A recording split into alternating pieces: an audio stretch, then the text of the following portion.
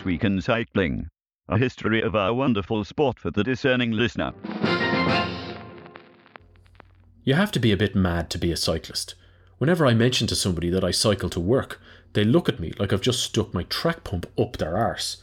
What? How long does it take you? About the same length of time as you, I tell them. I'm getting fit while you're sitting on that arse of yours stuck in traffic polluting the earth. Almost by definition, people who cycle are considered a bit left field. And almost by definition, cyclists think that they themselves are perfectly normal. Anyone who cycles and decides to do so professionally takes this to a whole other level. Professional cyclists are mad. To want to be a professional cyclist is mad, and yet most of them think that what they do is perfectly appropriate. They never wanted to do anything else. It takes a certain type of character who enjoys hurting themselves for a living. To self-harm and push themselves to their physical limits on a weekly basis takes a kind of brain wiring the rest of us can't really understand. So what happens to cyclists when they decide to retire? Where does that propensity for the peculiar shift its gaze towards? Oftentimes, it doesn't shift very far, and the rider becomes a coach or a director sportif. Plenty of other times, the rider becomes a restaurant or bar owner so they can regale the times where they most successfully flagellated themselves to anyone who will listen. But there are others for whom that thirst for pain, that drive toward the despondence never subsides. Those who wish they'd never retired and would give anything to be back in the saddle, fighting for position and feeling their legs scream at them, begging them to stop. Apparently, one of those people is Andrea Tafi, a 52-year-old ex-cyclist who has expressed his intentions to take part and finish Paris-Roubaix next year. No, not the Paris-Roubaix Sportif, which would be a grand achievement for most other 52-year-olds. Tafi wants to ride and finish the actual Paris-Roubaix. Next year it will be 20 years since Tafi won that actual Paris-Roubaix himself, having slowly but surely risen through the considerable pecking order that existed in his all-powerful Mapei team. That win is described by Stephen Farrand in the June 1999 issue of Cyclesport magazine. Tafi had explained how he had always wanted to win Paris-Roubaix while wearing the Italian national champion's tricolour jersey, just as he had seen Francesco Moser do in 1980 when he was only 13 years old and had just started racing. Now he had done it. What did it feel like? Paris-Roubaix had always been a dream for me ever since I saw Moser win it, Tafi explains. And since I won the Italian national title last year, I dreamed of being just like him and winning it while wearing the red, white and green tricolour jersey. In France, that dream came true, so it's something really special. For Tafi, success came after 3 years of trying and twice placing behind his Mapei teammates. In 1996, he had been ordered to finish third behind Mapei teammates Johan Museo and Gianluca Bortolami, while in 1998, he was second behind Franco Ballerini. Having finally won, it has paid me back for those placings and all the sacrifices I've made during my career, Tafi says. Everybody in the team put their faith in me and gave me the chance to show what I could do. I hope that by winning, I've paid them back. I have to especially thank the Mapei boss Giorgio Squinzi. I knew that when he had to choose between Ballerini and me for the rider for Roubaix for the next few years, he chose me. I knew I couldn't let him down. It's not often in the Velocast we get the chance to talk to a famous author. But I'm joined today by Killian Kelly, who used to do This Week in Cycling History and now hobnobs with the likes of Ned Boulting.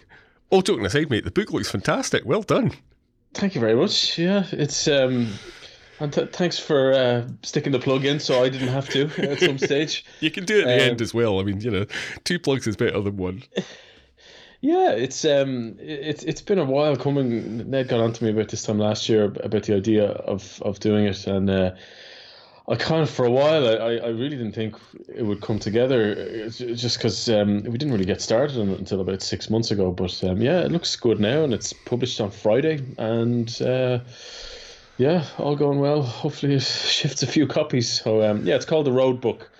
All joking aside, I mean, before you give it the final plug, knowing how much the arrival of your second daughter has impacted on your ability to find even slivers of free time during the year, I'm guessing you pulled a lot of all-nighters for this.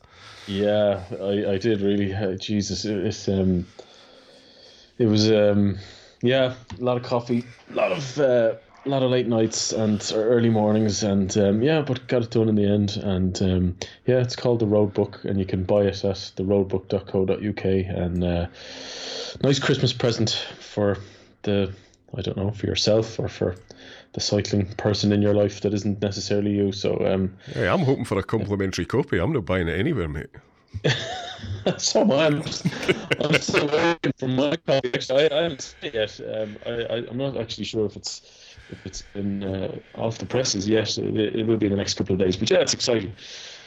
Right, now, this first piece that you've just done has been the subject of very much conversation for me with very many people over the last few weeks since it was announced. And Andrea Taffy, at the age of 52, we're used to Robert Marchand, who was pictured with his bike at 106 just the other day. But Taffy isn't aiming to do an age group record. He's not aiming even to win a race, but he's aiming to come back and to be able to keep up with the current peloton in Paris-Roubaix at the age of 52. Now, we've seen Davide Rebellin and even Chris Horner, but I would suggest there's a world of difference between someone who continually races, till Valverde even, to the end of their career, so that they're constantly in that cycle of training, they're getting the high end from race performance, all that kind of stuff, to someone who keeps a bit fit once he's retired. And we can talk later about what happens to cyclists when they retire, because that's a whole different issue that completely fascinates me. But Taffy wanting to come back and just slot back into Paris-Roubaix, I think he's mental. I mean, I did read those articles and think he must be selling something. He must be trying to flog bikes or shoes or something just to get himself talked about, and he came up with this. I mean, I can't really see it happening, but just the idea of it is interesting to consider. It's like you said, like physiologically, it's really that I think would be unheard of. We've had a few examples. The prime example is probably Lance Armstrong. We'll probably talk about him a good bit more in the next piece. But he was retired for just over 3 years, and he managed to come back at he ended on the podium of the Tour de France. So I think you'd have to call that a success of sorts, even though he probably wouldn't. But there's other examples as well. The one that's stuck out to me was actually in Ireland. There's a cyclist called Kieran Power who is he doing something for his partner who's ill just now? Yeah, his wife was diagnosed with cancer. That was a couple of years ago, and I'm actually not sure what the current scenario is with that. But he was a couple of years ago. He was trying to raise some funding for some treatment for his wife, and that was I think that was part of it, actually, this comeback that he made. But he was one of Ireland's most successful cyclists, you'd have to say. He rode the Giro d'Italia in the year 2000. He was the first Irish cyclist to ride a Grand Tour after Roach and Kelly retired, and he wasn't a world beater or anything, but as Irish cyclists go, he was up there, and he won the Ross twice in 1998 and 2002, and he retired in 2008, I think. And he decided to come back in 2016.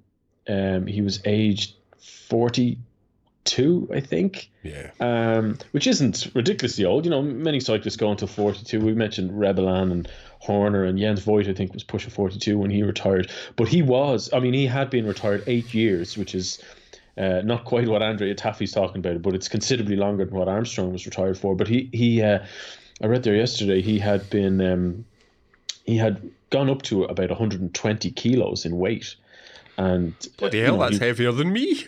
Yeah, he really he proper retired, and there was never a chance of this comeback on the cards. And that's one place in a cycling career you really don't want to follow Eddie Merckx's example, isn't it? Yeah, there's very little chance of coming back from that, but he did, and he got back to not his racing weight of when he was a professional, but good enough to ride the Ross, and he did, and he finished it. I mean, he didn't light the race up or anything, but he got around and he completed it.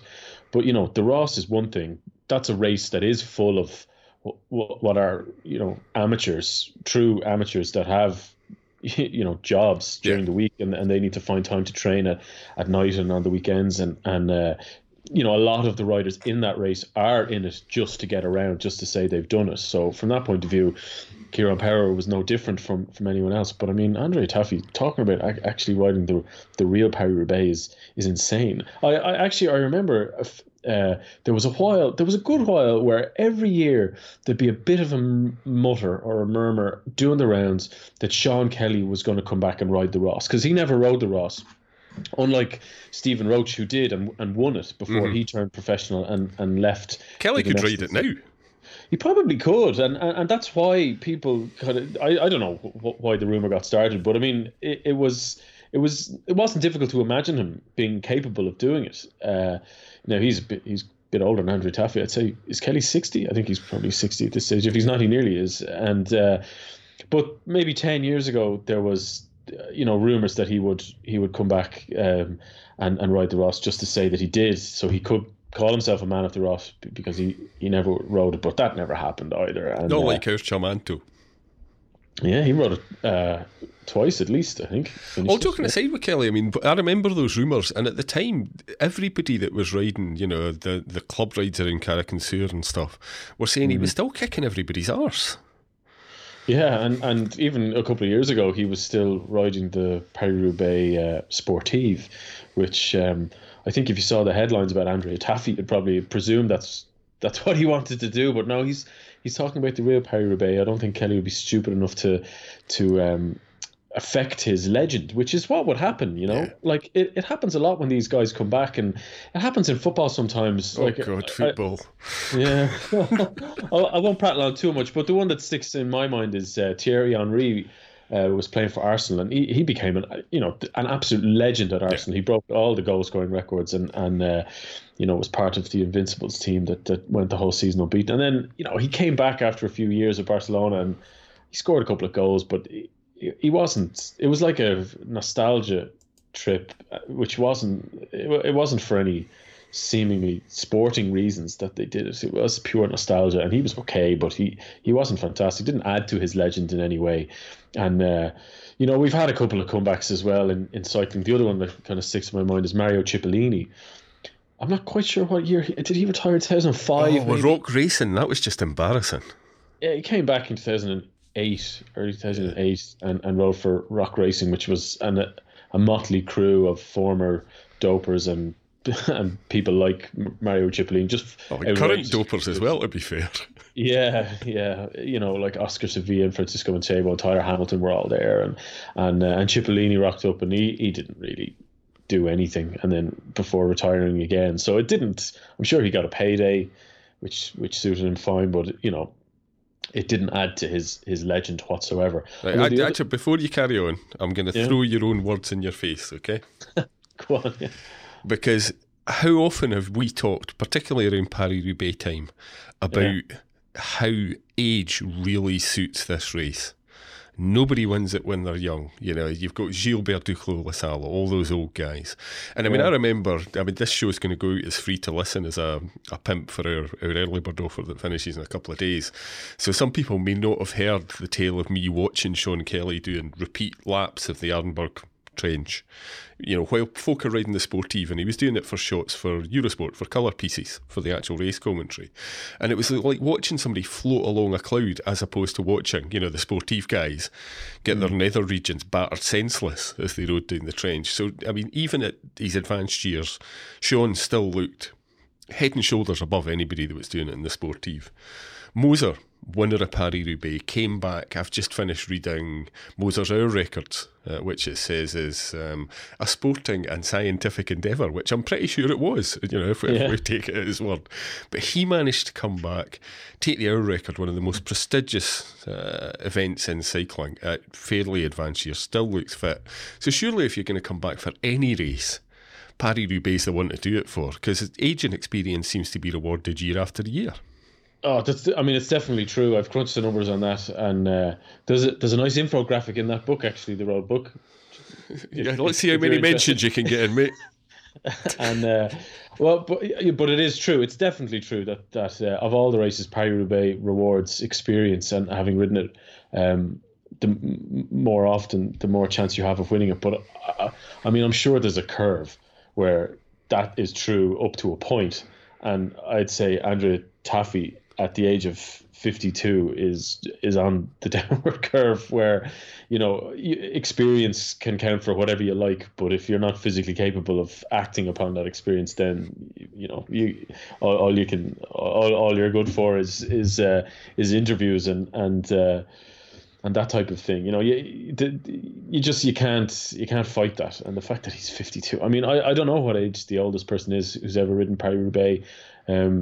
Maybe I should go and find out. There have been pretty old guys. I know Pinot Cherami was kind of famously old. He won a Tour de France stage well into his 40s, and I'm sure he would have ridden Paris-Roubaix around that time. But 50s, 52, it's just I don't know. But I mean, on the flip, there's another aspect to this, which is, which team is going to grant him a place. We've already had reductions in teams last year from 9 to 8 in the Grand Tours and 8 to 7 in the other races. Yeah, and I was arguing in the main Velocast that I would like to see Taffy ride for all, and we'll talk a wee bit about his coloured history. He was one of my favourite riders. He looked like granite on a bike. People have heard me talk about Tom Boonen like that. He just looks like he's hewn from granite on a bike. Beautiful. But what he's actually doing is, for essentially self-gratification, he's potentially robbing a young rider of a chance to show themselves and, the beautiful showcase that is Paris-Roubaix, that might land them a contract that gives them a 10-year career. And that's it. And I've crunched the numbers as well on the number of riders who rode their first ever Grand Tour this year, as an example. And I don't have them in front of me, but the number is way down compared to any other year. Like I think I covered the last 40 years, and this year is the lowest number of total riders who made their Grand Tour debut this year. And it's no coincidence that the teams are that they can't pick as many riders. So these are the guys that miss out.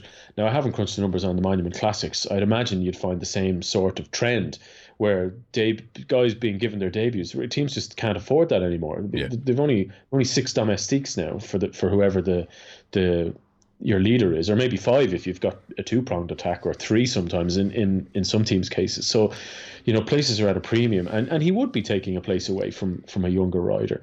And it would have to be somebody like Sniper Cycling or something, wouldn't it? Well, it would be one of the wildcard teams, you would imagine, or maybe somebody fishing for a wildcard in the hopes that this story would be a reason to get a wild card. And maybe cynically it might be, because people are going to write about it. If normally the wild card teams don't really do anything, they might get a rider in the break and they're caught and passed by the time they get to Arenberg, and that'll be that. Whereas if Taffy is in the race, you can guarantee that it's going to be talked about, written about way more than if a 21-year-old is riding the race for the first time and abandons after 180 kilometers or whatever it might be. So from a cynical point of view, perhaps there's an element of that.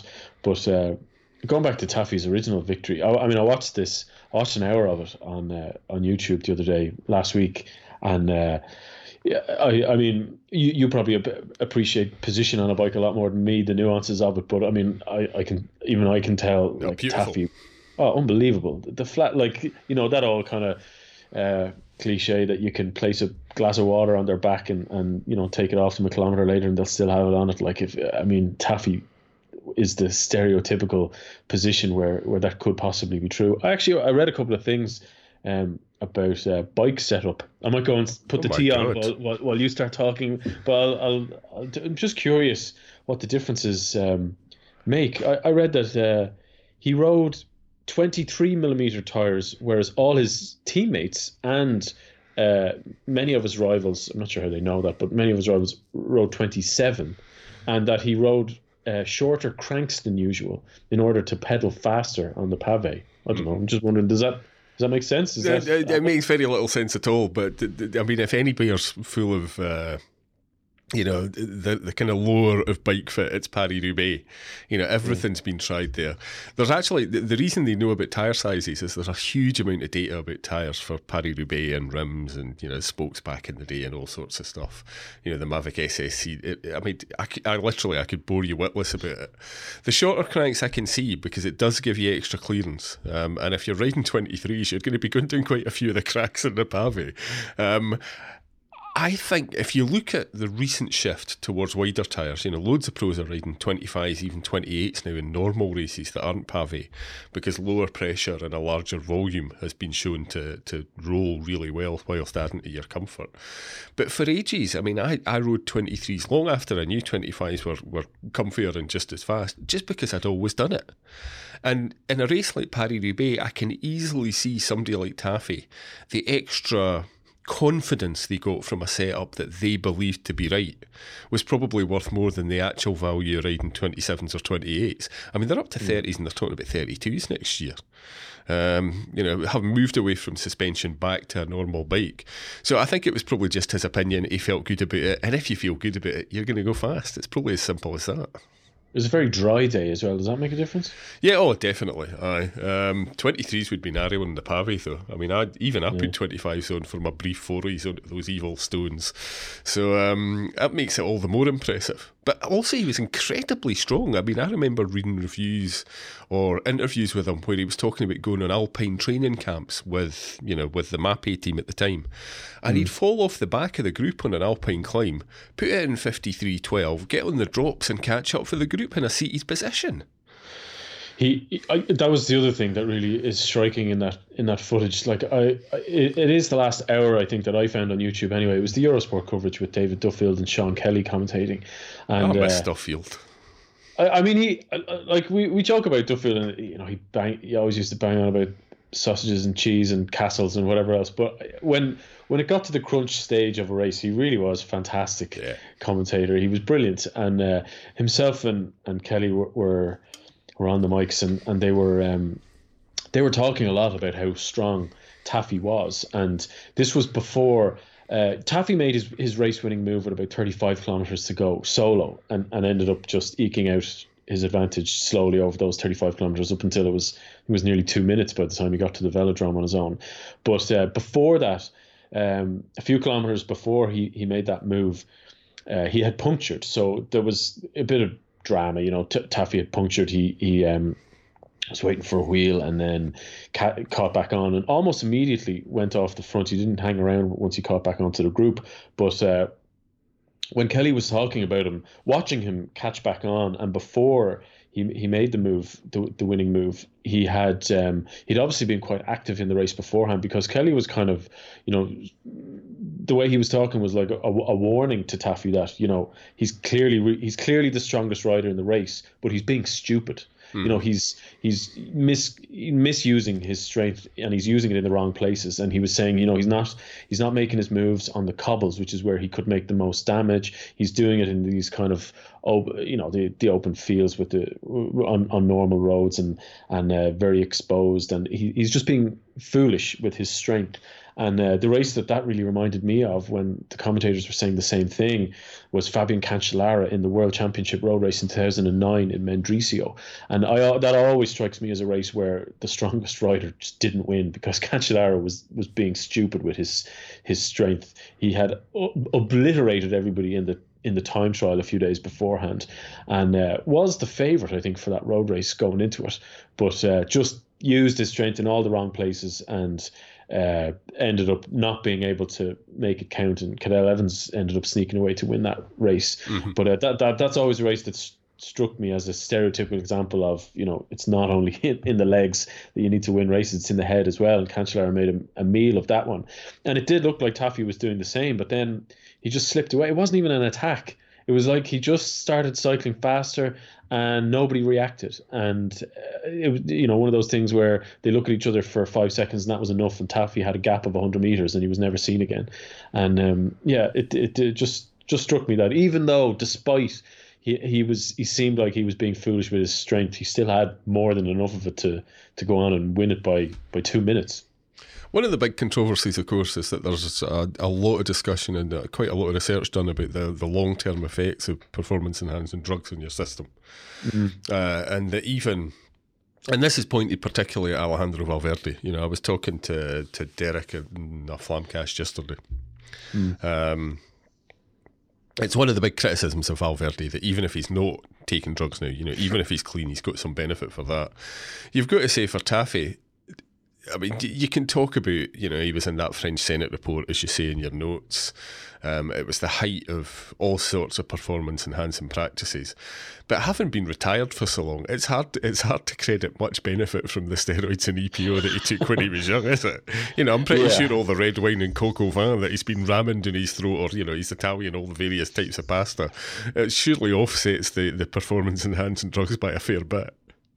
Yeah, you would imagine. But it's actually quite amazing how little there is about Taffy dabbling with doping products in this era, in an era where it was rife and he was in a team notorious for it for the majority of the prime of his career at Mapei. That's the only, as far as I can tell anyways, the only thing I found was the only mention of him in any official way being connected to a positive test or an investigation or whatever it might be was in that French Senate report, which was released in 2014, maybe 2015, where they went back and retested loads of samples from the 1998 Tour de France, and unsurprisingly, loads of people would have tested positive for EPO if there had been an EPO test back then, and Taffy was named. But to have been on the Mapei team, and he would have been. He was a domestique for Tony Rominger when he absolutely dominated the Giro d'Italia in 1995, and Rominger was no stranger to this stuff. And Mapei, there's obviously that they dominated Paris-Roubaix for years in that era. They consistently got the top three riders in Paris-Roubaix, and Taffy was part of the most famous one where they all crossed the line together with Museo. Yeah, under team orders for Museo to win. Yeah, and Taffy was ordered to come third, effectively behind Museo on that, and just swirling around that whole era, it's quite amazing that he escaped it unscathed, apart from 4 years ago when he was named in this Senate report. He there's nothing else sullying his reputation as such explicitly. I mean, obviously implicitly, just even being part of the Mapei team, you're. It's hard to argue that they were a powerful squad. Yeah.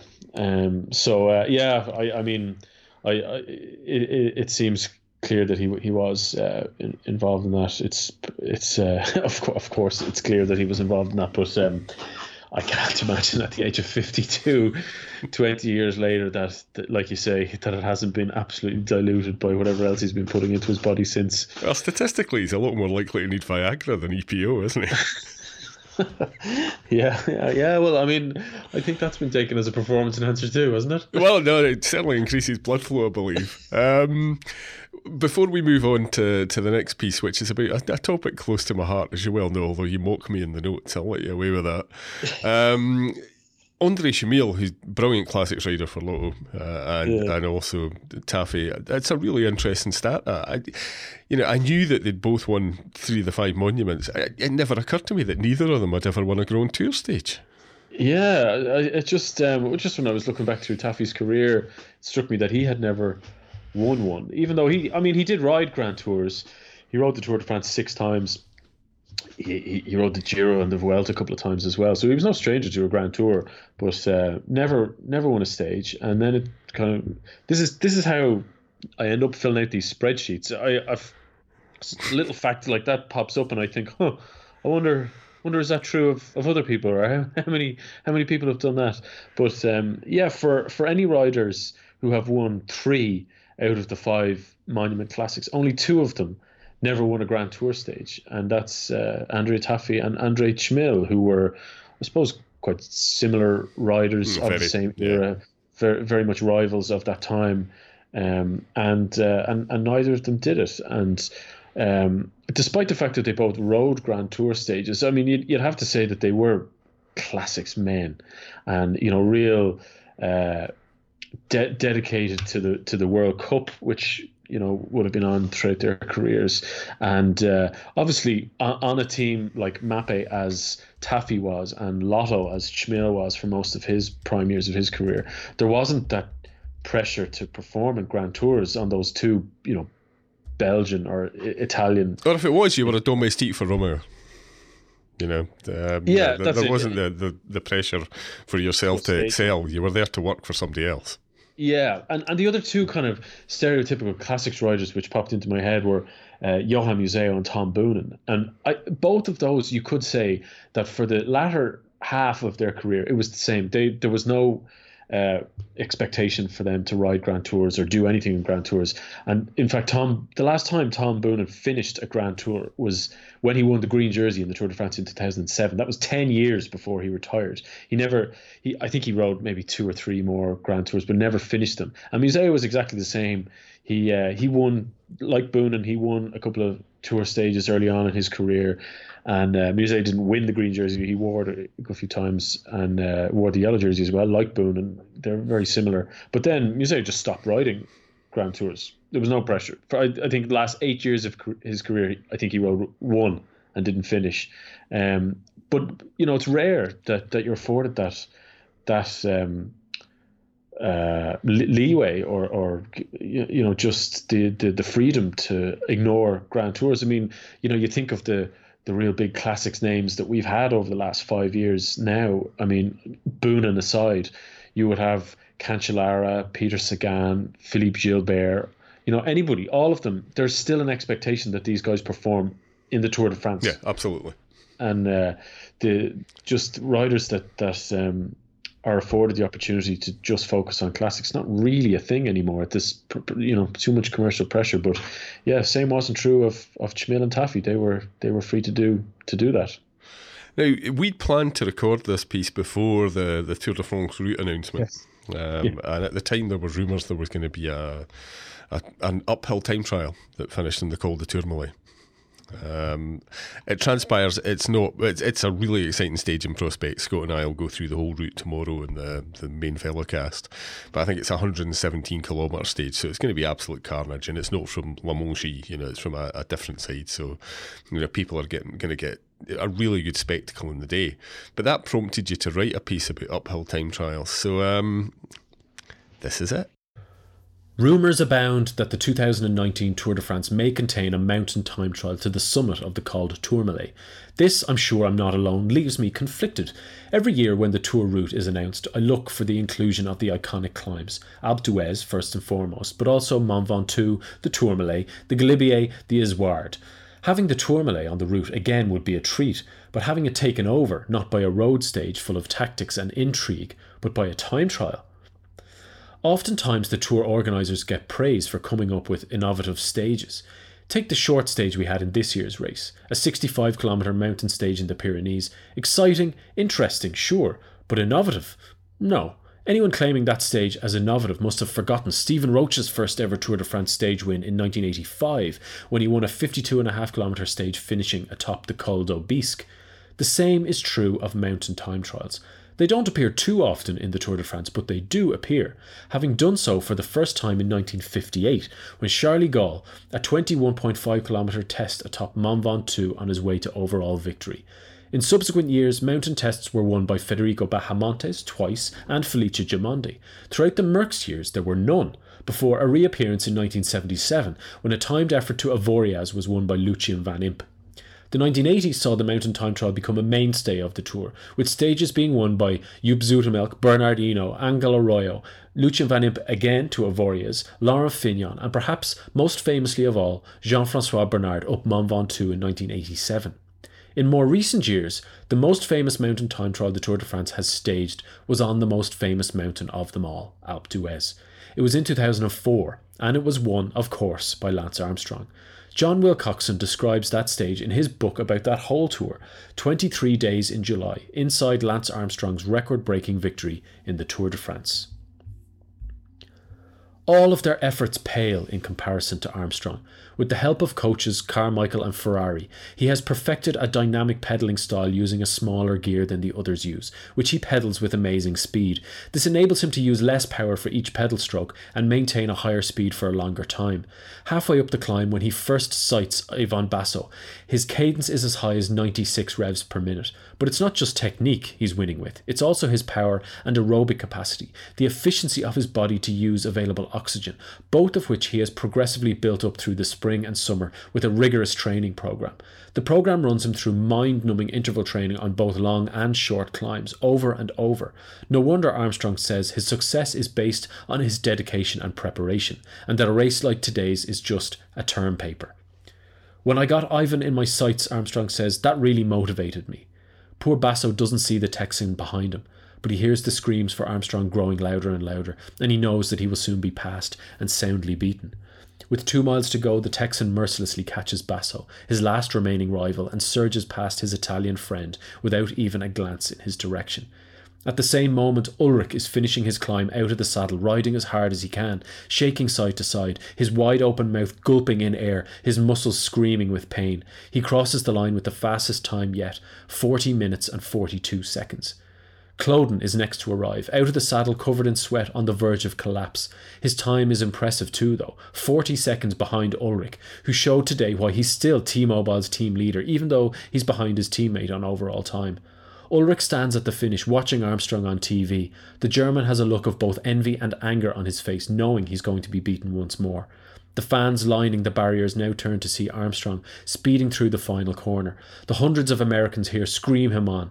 As if carried forward by their shouts, the champion is flying up the last 220 yards like a track sprinter, knowing that he has won but wanting to eke out every possible second over his adversaries.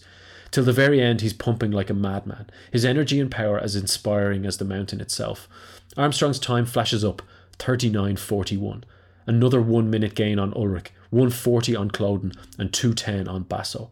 Armstrong's performance is one that only he and past champions like Coppi, Merckx, Eno and Indurain could achieve. They have a capacity to go beyond human tolerances, says Shelley Versus, the massage therapist, who has an intrinsic knowledge of an athlete's physical limits. They have a capacity to go beyond anger, beyond heat, beyond cold, beyond pain. They are gifted human beings. Reflecting that assessment, Phil Liggett, the tour's best-known British announcer, proclaims to his TV audience, Lance now has no rivals except the race itself. It's true. If there was one point where Armstrong clinched his 6th Tour de France victory, it was here, on the top of L'Alpe d'Huez, on this legendary mountain. Lance made the climb of his life to become a legend himself. We should bear in mind, actually, that, in uphill time trials, there's a lot of... I mean, you mock me for tactics, but there's a lot of tactics. But I think the favourite one is Jonathan Wachters, who said when he did the uphill time trial in Mont Ventoux, he was glowing so hard they could have seen him from space. Yeah. I know. I know there are tactics and intrigue in time trials. Of course there are, and I don't often spend enough time sitting down to appreciate them and all that comes with it, and the nuances of negative splits and pacing, and if you follow somebody like Michael Hutchison on Twitter, he's great for describing what's going on, and if you're lucky enough, he can be in the commentary box on Eurosport sometimes for this, and he's excellent at picking apart people's tactics, which is what they are. I actually think there's a very good argument for dedicated time trial commentary teams, because I think it'd be much more interesting. The two things that would make it more interesting are, one, the thing that would make every single bit of cycling on telly more interesting. Let's have accurate time splits and distances to the finish and all that kind of stuff, because that's bad in a road race, but if you're missing those basics in a time trial, you're screwed. It's as simple as that. But the other is someone like Dr. Hutch, who instead of going on about the local cheese or how somebody shuffles about in the saddle without understanding why they do that and all that kind of thing, have somebody who can pick apart the absolute minutiae of the thing to make people realise just how subtle a time trial is. Physically, it's about going as fast as you can. But when you look at the preparation, the pacing, the aerodynamics, the wheel choices on a given day, the changes in aerodynamic position over the decades since tri-bars were first introduced, there's a load that you could talk about over maybe 3 years of coverage that somebody like Dr. Hutch would do superbly well.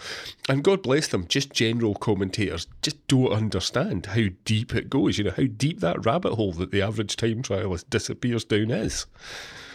And they do tend to get guys like Dr. Hutch to do the World Championships of all the races, which unfortunately often is one of the races which doesn't have the on-screen graphics that you'd expect to find.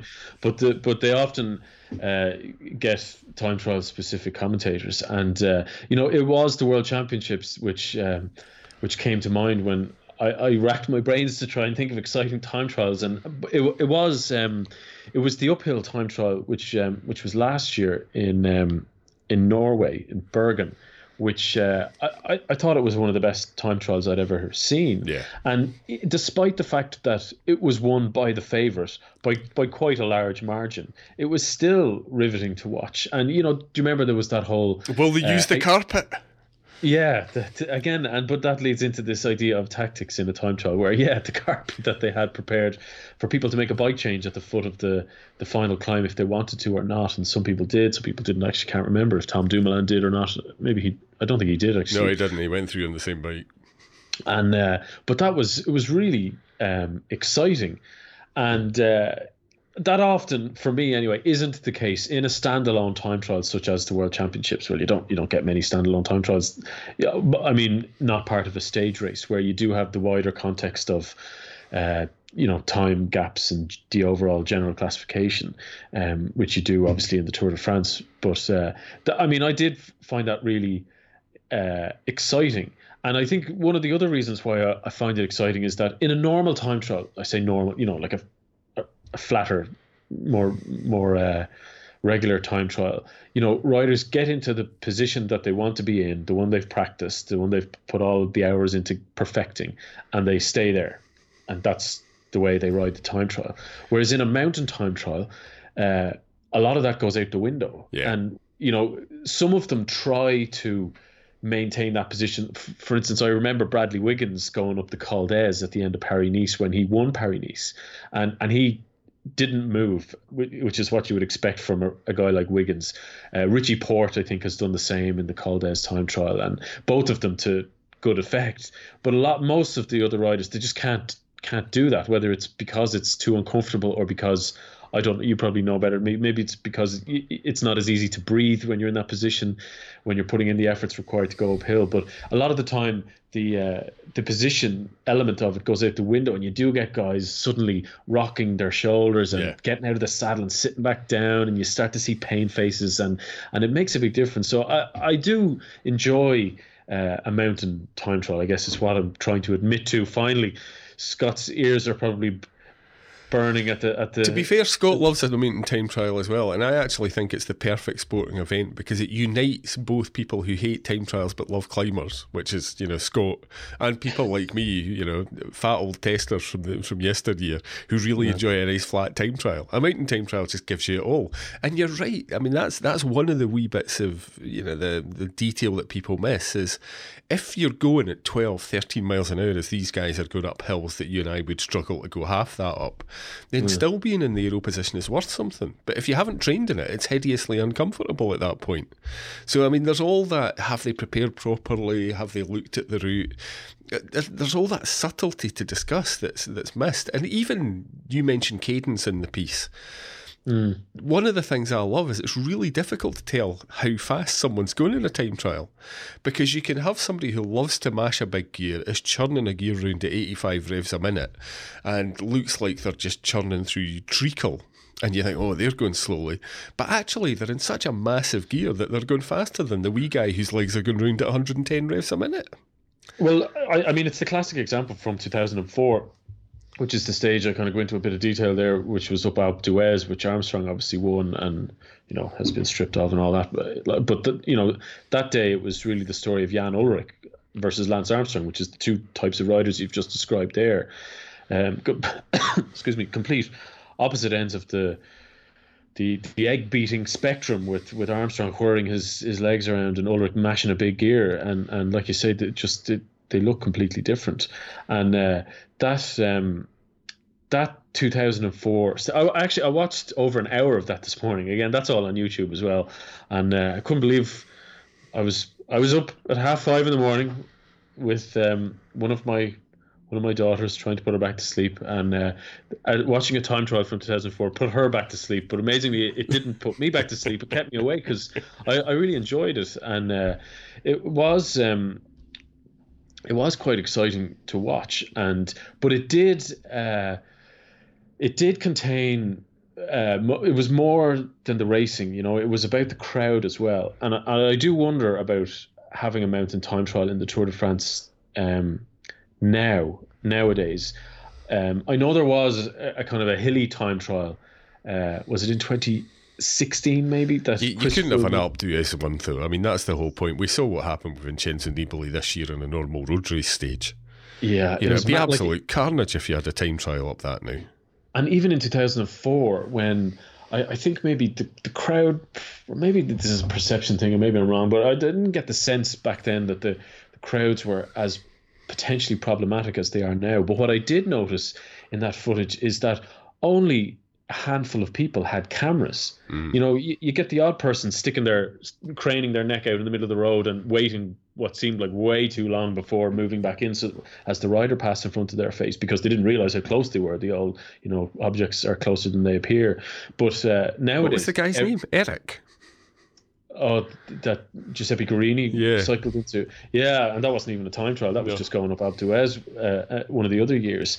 But not that many people would have lugged what was a fairly hefty object up Alpe d'Huez to take a picture, whereas nowadays absolutely every single person on that route has a phone and a camera in their pocket, and I can't actually imagine them being able to cycle through all of these people taking their phones out, not necessarily even pointing at the riders, pointing at themselves, trying to take selfies, throwing themselves into the road at funny angles, trying to take photos of themselves. I just, having watched that footage this morning and thinking, Jesus, how did they actually allow this to happen? Fast forward to nowadays where it's gotten considerably worse, and the whole camera thing, I can't see it happening. I have in the notes that Jean-Marie Leblanc admitted in 2004 that was actually a bad idea. But having since written this and watched the footage this morning, after the stage, he was interviewed, very soon after the stage, and he was quite defiant and, saying that this was a good idea. And he almost turned it back on the interviewer. I don't know who the interviewer was. It was in French, but it was subtitled then. But he almost said, like, "Are you saying this was a bad idea? Is that what you're saying?" And the interviewer was kind of, step back and said, I'm not saying that. And LeBlanc was like, "Good, because was this not spectacular? We'll do this again." And he was really defiant. But in the reports later on the likes of cyclingnews.com, he had changed that position, and perhaps he had started hearing these stories of, like, for instance, Lance Armstrong claims he was spat on a lot. I think Robbie McEwen had a lot of complaints as well. Well, there were fears for Armstrong's safety. They were talking about, putting a bodyguard in a motorbike and all sorts beside him, weren't they? Yeah, and I actually, before I sat down to write this, I had memories of it being reported that there was urine thrown on Armstrong as well, which might have been around the time it happened to Froome, or was it Cavendish as well? Cav at Mont d'Or time trial got pee thrown on him. No, not Mont d'Or, Mont Saint Michel. He got pee thrown on him during that time trial, didn't he? So I think I have vague memories then that it was brought up that Armstrong had this happen to him in 2004. But when I started looking into it over the last few days, I couldn't find any reports of it. But it was just it's still terrible, like spitting on riders and to be fair, it would save him some time, instead of having a false sample, he could just have wrung out his skin suit into the test tube. He would have come up smelling like roses anyway in those days. But that's another thing that struck me about the footage, just how alpha dog Armstrong was, and this was real peak Armstrong. He was going for his 6th in a row. This was, just to put a bit of context on this stage, he had just taken the yellow jersey the day before for what was the second time in the race. He did his kind of perennial thing of taking the yellow jersey early and giving it away. It was Thomas Voeckler actually had it. Mm-hmm. That was the year Voeckler had it for 10 days and hung on and had it for longer than was expected, but eventually ceded it to Armstrong. So Armstrong had taken it the previous day and was wearing it for this Alpe d'Huez time trial. And let me get this right. The Alpe d'Huez time trial was stage 16, but in Tyler Hamilton's book, he almost quotes Floyd Landis, I think, where Landis is describing the scene the day before Armstrong took that yellow jersey back, which was the rest day. And this was, if people maybe remember, snippets of this being reported when that book came out, this was when they parked over at the side of the road in the team bus, pretending to be broken down. And did the blood bags, yeah. Oh yeah, they all did the blood bags, and Armstrong was lying down in the middle of the bus, and they all got their fill, and that was the day before, and you have Armstrong after the stage kind of trumpeting the fact that they had reconned this and they'd put in the hard work and sorry guys, there's no secrets, blah blah blah. And 2 days before, and he was lying on the floor of a bus getting blood pumped into him, and it's really kind of harrowing stuff to read about and to think. Actually, we'll finish with Armstrong's legacy in a minute. To be fair to them, they doped up to the eyeballs, but they also did actually do the recon and the prep as well. And I think that might have been one of the things that made the difference in an era when everybody was doping up to the eyeballs. Yeah, I do think there's a truth to that, and this is the type of thing that Johan Brunel would claim and kind of shrug and say everybody was taking drugs, but people weren't doing the other things that we were doing, and nobody cares because it's Johan Brunel and he's burned whatever bridges of sympathy he had a long time ago. But I do think there's an element of truth to that, and the whole idea of reconning stages, while not new, I think Armstrong and Brunel took it to a whole nother level, and they did really focus on the bits and pieces that maybe other teams were taking for granted and ignoring, and there was that whole side of things, but that mainly gets ignored for the headlines, which is that they took blood transfusions a couple of days beforehand. And maybe just to highlight again, just the kind of the alpha dog status that Armstrong had earned at this stage in his career. This was also the year of his feud with Filippo Simeoni, and this was only, I think, was it the day? It wasn't the day after Alpe d'Huez. It was another mountain stage. It was 2 days after the Alpe d'Huez time trial. The day before, Armstrong had won as well. Actually, I think he won 4 stages in 5 days, and but it was the day after that. It was stage 18 that Simeoni got into that breakaway, and Armstrong chased him down. Yeah. And did the zippy lips symbol, and it was really the kind of just peak Armstrong. I'd say that tour was, he had really become bigger than the race, I think, as much as that's possible at that point. Yeah. And it was really, he was using his powers for evil at that stage, and but still, interesting to look back on, and I understand why people have the reaction where they say they want to go and burn their copy of It's Not About the Bike and never watch Armstrong again. That's perfectly fine. I tell you what, I mean, all joking aside, because now you're an author, you can talk with some authority about these things, and I'm pretty sure you'll manage to get another mention of the book in before the end of the show. Yeah. Reading, I mean, when I used to do the book show with you, when I was trying to keep up with your books, and eventually just gave up, read half of them, and then tried to keep up with you during the show. I love reading, bits from the golden age of cycling. I love reading about Moser's hour record, and that's all just as dodgy as Armstrong's stuff in its way. Cecchini et al. Were pushing the boundaries in every way possible to make that old guy go faster around the track. But there is something particularly cringeworthy about the kind of hagiography that comes out at that time.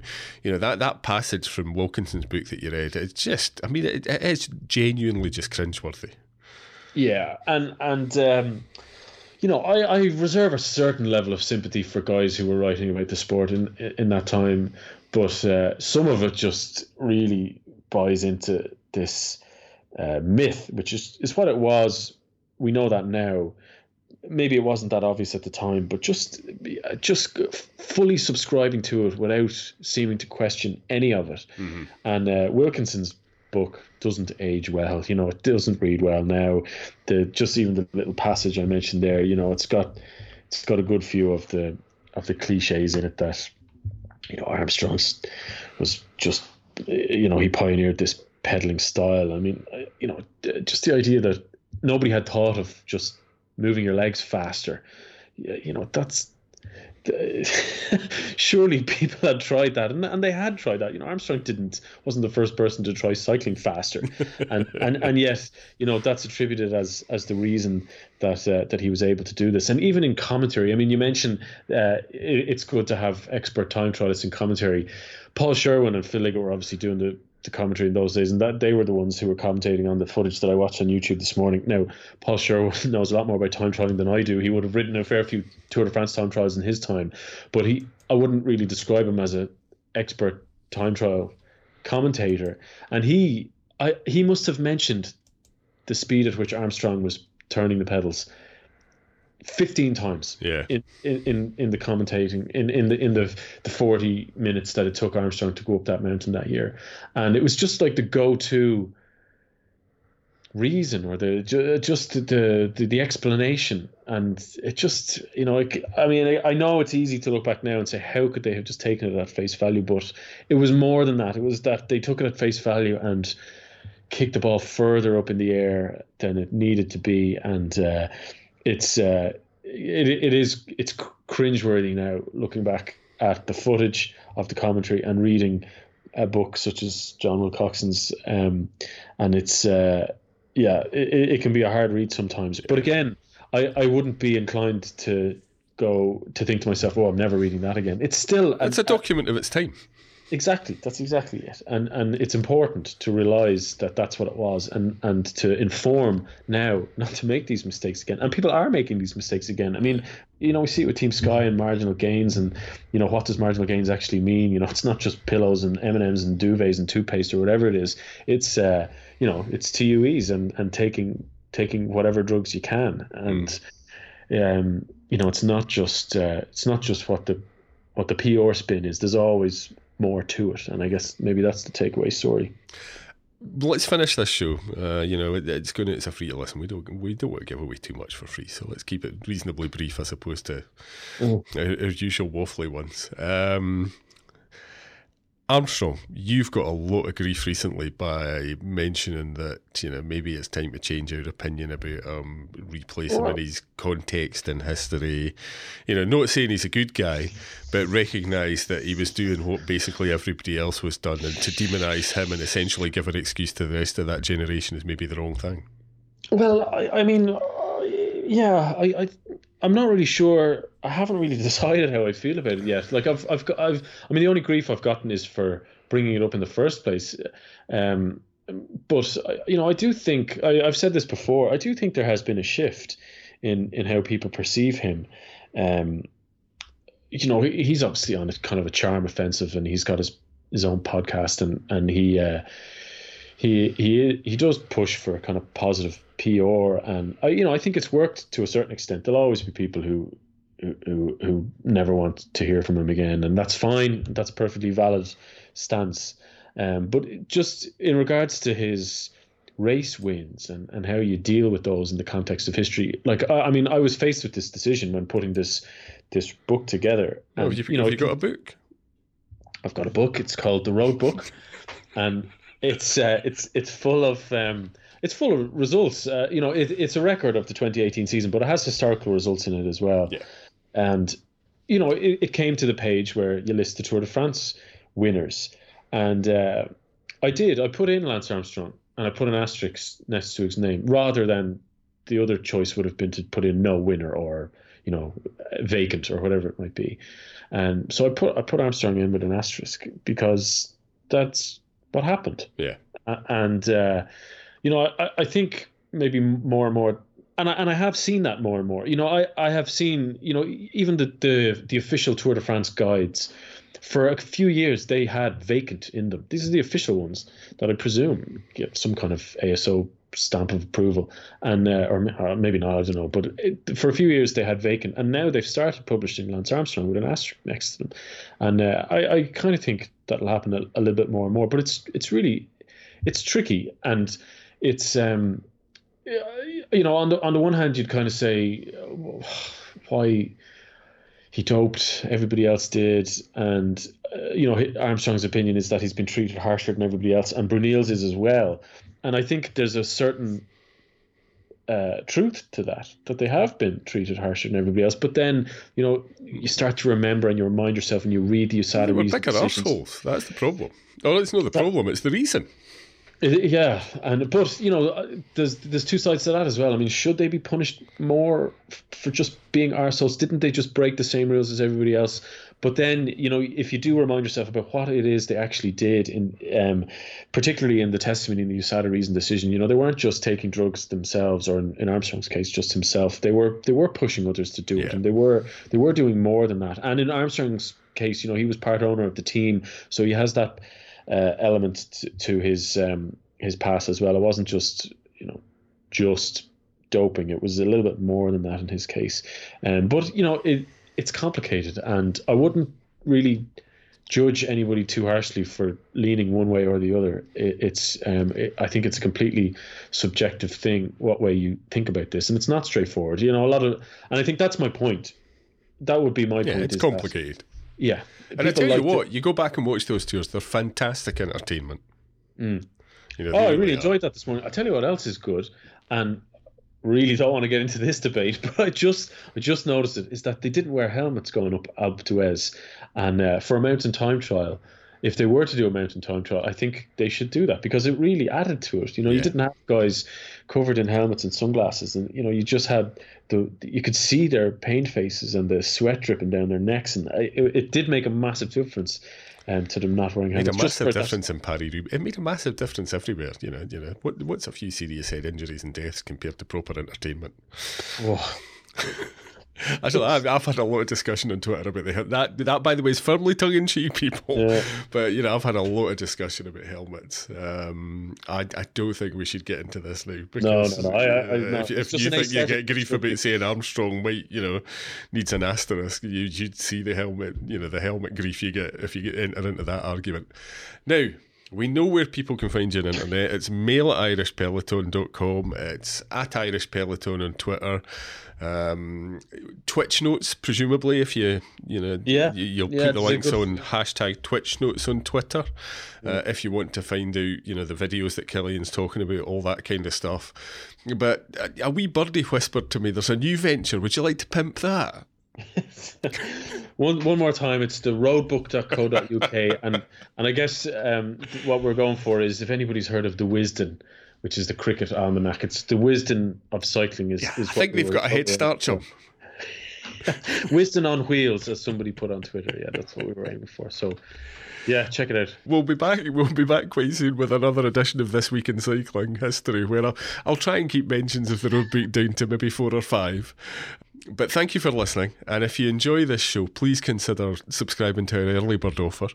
It's at velocast.cc. You get 12 months of content for the price of 10, and that includes Killian and I bumping our gums about history, Killian's book shows, when he manages to catch up with other famous authors in their leather-clad club in some posh street in London, where they probably all gather to drink pina coladas or the like, and also our daily shows from the Grand Tours and the classics, as well as weekly content from the Velocast. So that's velocast.cc for the early bird offer, and thanks for listening.